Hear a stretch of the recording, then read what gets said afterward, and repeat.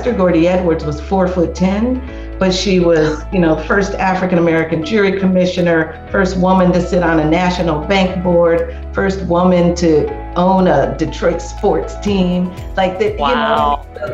4'10" giant. And then, as you said, she had the foresight to preserve the birthplace of Motown.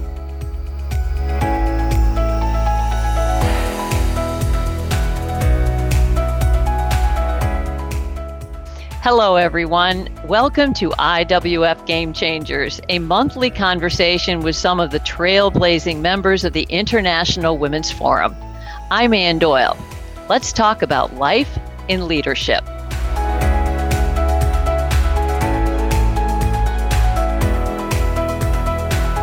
Today's guest is Robin Terry, the CEO of the Motown Museum, the pride of the Motor City, Detroit, where Motown music was born.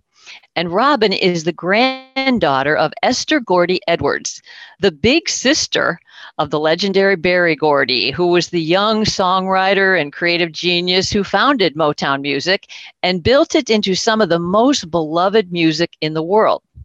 But it was actually Berry Gordy's big sister, Esther, Robin's grandmother, who not only had a key role in launching and building the Motown music empire, but she also had the vision to save the incredible costumes, the very first album covers, and even the original recording studio where all that great music was born.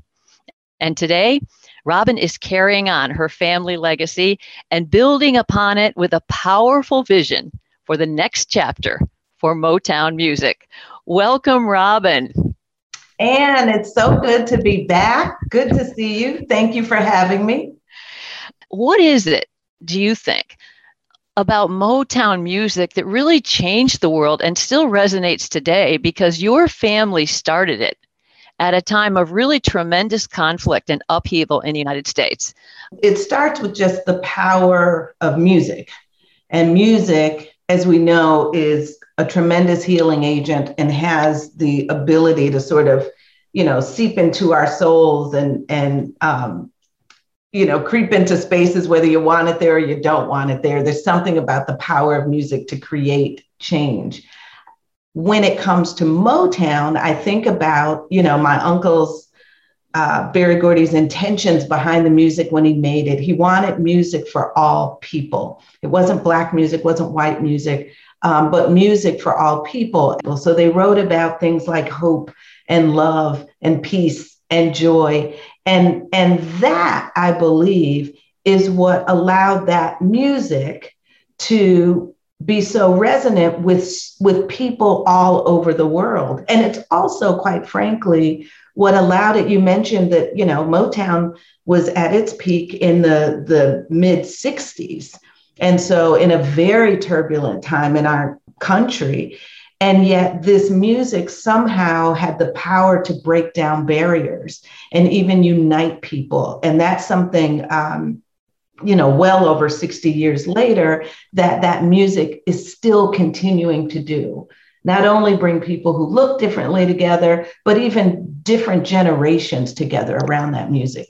And there's so much more to this story than simply this incredible music. Will you take us back to your family and that was really the foundation in which this was launched and how this all started? Absolutely. So, Motown was founded by my great uncle, Berry Gordy, and he was one of 8 children. My great grandparents came from the South, Bertha and Berry Gordy Sr.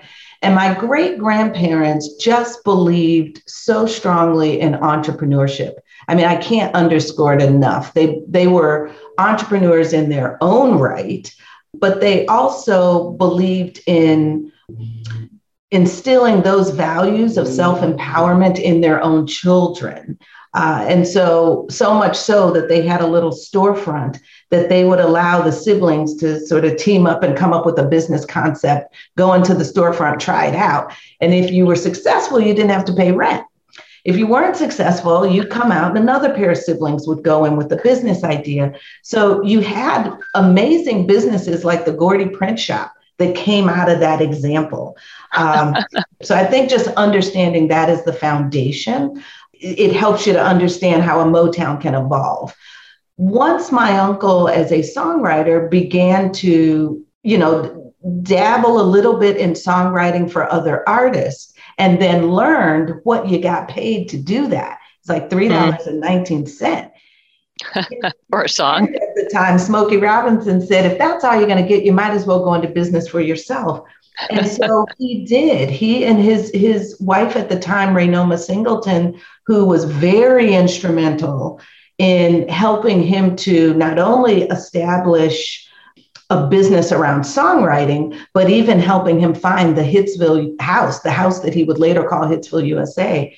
Once they began to build that business, it was his family, his siblings, his sister Gwen Gordy Fuqua, who had a independent record company. She closed her business and joined him. You had people like my grandmother, who was the only one of the siblings with a college education and was very involved in politics and just, well-rounded. She said, I will bring my business background and I will help you. So the whole family, particularly the women, joined in to help my uncle build what we now know and celebrate as Motown. Well, another important part of this story that I always make sure people who come to Detroit to visit me and I take them to the museum learn is about your family's extended family savings club and how Berry Gordy got some seed money to get this thing started. My grandmother, Esther Gordy Edwards, and her husband, George Edwards, who was a state representative in Michigan legislature for years and years, they came up with the concept of creating this savings club called the Burberry Co-op. And that savings club, every member of the family, and even if you had a spouse, each month they put in $10. And at any point, you could borrow what you put in to start your own business. And so, you've heard the story where my uncle decides, okay, I want to take this songwriting thing, on the road. I want to do it big. And he had to go to the family to request, initially requested $1,000. You had to have a unanimous vote to get the money. He didn't get a unanimous vote. He ultimately got $800.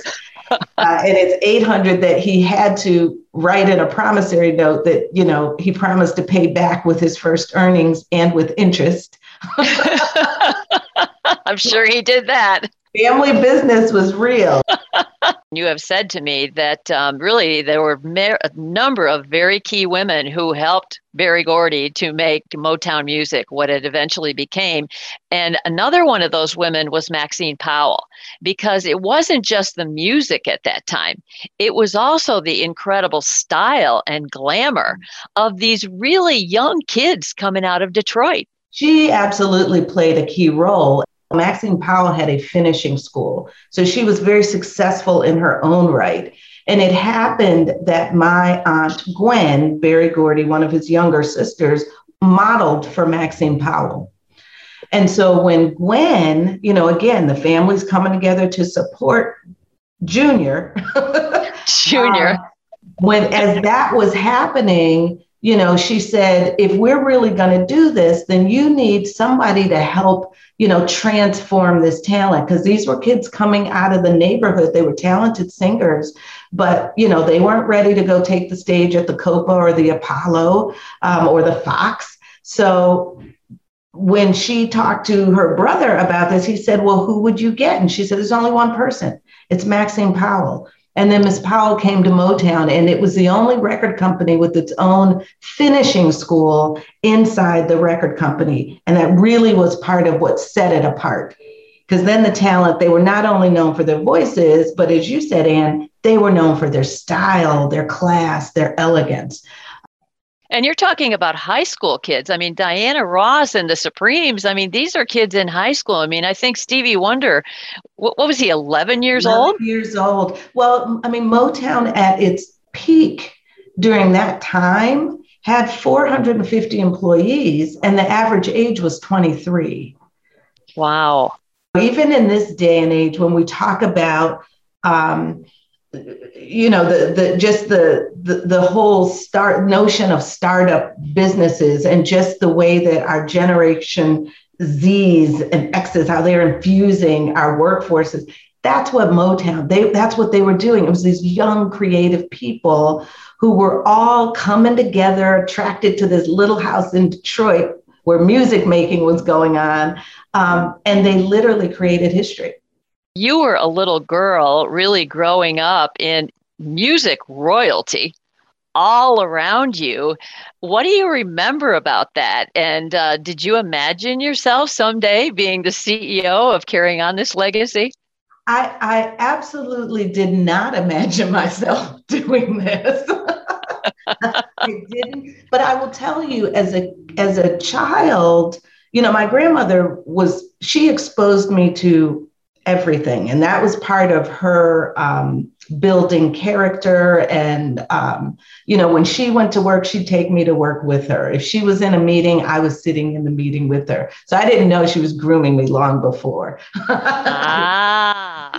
But being around people like a Smokey Robinson or Marvin Gaye, who actually did marry into our family, when you're young, though, that they're just family. You're not impressed because they're just family, And it really wasn't until I stepped into the role as chair and CEO at Motown. At the time, I think I was just a CEO.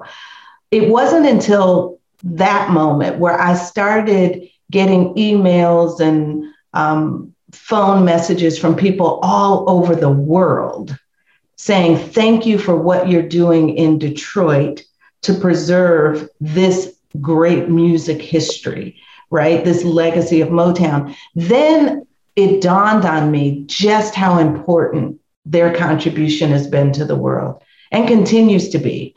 You were surrounded by a multitude of incredible female role models. As a leader today, when you look back on that, I mean, do you feel them channeling you? Or are you channeling them? There is no question about it. I stay connected to all of those women who have come before me. I stand on their shoulders, and I really have been blessed to not only have tremendous role models. My mother, Fawn Donaldson, was actually the first African-American ticket agent for American Airlines. And so it goes from, my birth mothers to my, grandmother, who in her own right, Esther Gordy Edwards was 4'10", but she was, the first African-American jury commissioner, first woman to sit on a national bank board, first woman to own a Detroit sports team, like that. Wow. 4'10" giant. And then, as you said, she had the foresight to preserve the birthplace of Motown, Hitsville, USA, so that now all of these years later, people all over the world can still journey and make that pilgrimage to this space to see where this phenomenon happened. That was because of her. The women go, on and on and on. And someone asked me once, what advice did those women, what did they teach you? And I think it's, important for us to, as women, to know when we hold these positions that you've earned your seat there and that you have a right to be there, and you need to just own that and walk in that. And that the exposure from those women in my life who held those positions with grace and strength certainly influences me today. Yeah, that's fantastic. Well, let's talk about the actual museum. You mentioned Hitsville, USA, and those of us here in Detroit know that that's the actual house. But explain to people who've never been there what that is. People come from all over the world to visit this Hitsville small house. I mean, even Beatle Paul McCartney came there and sat down at that grand piano to play. So Hitsville, USA is a little house on West Grand Boulevard in Detroit where Berry Gordy started Motown. And he literally lived in the upstairs and then there was an old photography studio in the back of the house. And he turned that old photography studio into a recording studio. And this became the space where talent like Marvin Gaye, the Temptations, the Four Tops, the Supremes, Stevie Wonder, the Jackson 5, the Supremes, Martha Reeves and the Vandellas, the list goes on and on and on. And this became the little house where all of those great acts got their start. So people make that pilgrimage to come and see where their music inspiration, these artists, these icons, where did they get their start? They come to the home for entrepreneurial inspiration. And it really is a journey, whether you're just a Motown fan and love the music or you're in the industry. We see every talent. You mentioned Sir Paul McCartney, Sir Andrew Lloyd Webber, Usher, Beyonce's come multiple times. Wow. It's a magical space. And it doesn't matter what genre of music. Wynonna Judd spent 3 hours here. Jay Leno spent lots of time here. So it's a really special place where people who oftentimes don't even speak English will make their way to get here. Those are folks that we see. We're one of the top international tourist destinations in the state of Michigan. I know you have a very, very big plans for the next chapter for Motown. So share with us your vision. So we've reimagined the idea of a campus, a Motown campus in Detroit that celebrates the legacy of Motown. And that campus is centered around that Hitsville USA house. That is still the reason that people come. And we know that because they get to take a step back in time and literally see things the way they were, when Motown operated out of that house. So around that house, we've created our own academy, if you will, for the next generation of artists and entrepreneurs called Hitsville Next. And then we'll add to that with this beautiful plaza that spans the distance of the entire development, which is several homes. If the listeners don't know, Motown grew out of multiple homes. So Hitsville was simply the first house that Berry Gordy acquired, and that's where the studio was. But then as the company would outgrow that home, he'd just buy the next available home on the block and the next one. And so he ended up having 8 homes that made up Motown Record Corporation on West Graham.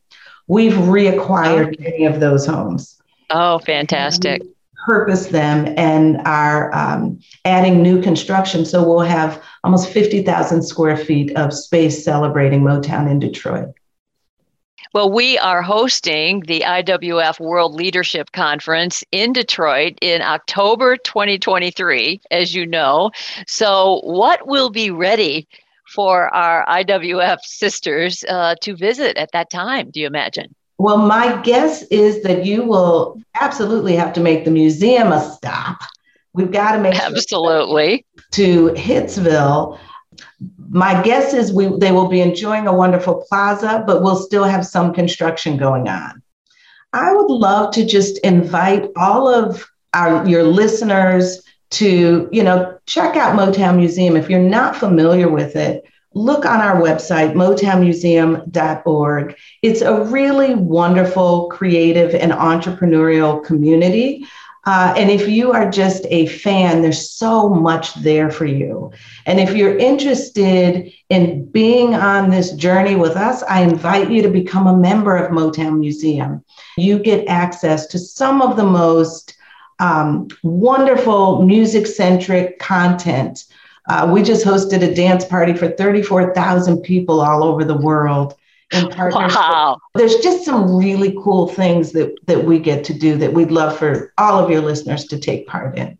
I have been to your museum, Hitsville, USA, many, many, many times, but I need to become a member because I want to be part of these dance parties, yes. Which I will do. It was a pleasure to talk with you, Robin Terry, CEO of the Motown Museum. Thank you, Robin. Thanks again for having me.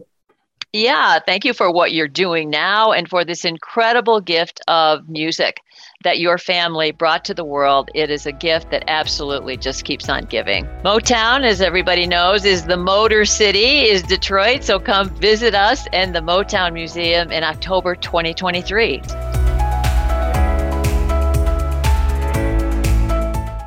And thank you to our listeners for joining us for this episode of Game Changers. We hope you'll join us again as we talk about life in leadership. I'm Ann Doyle.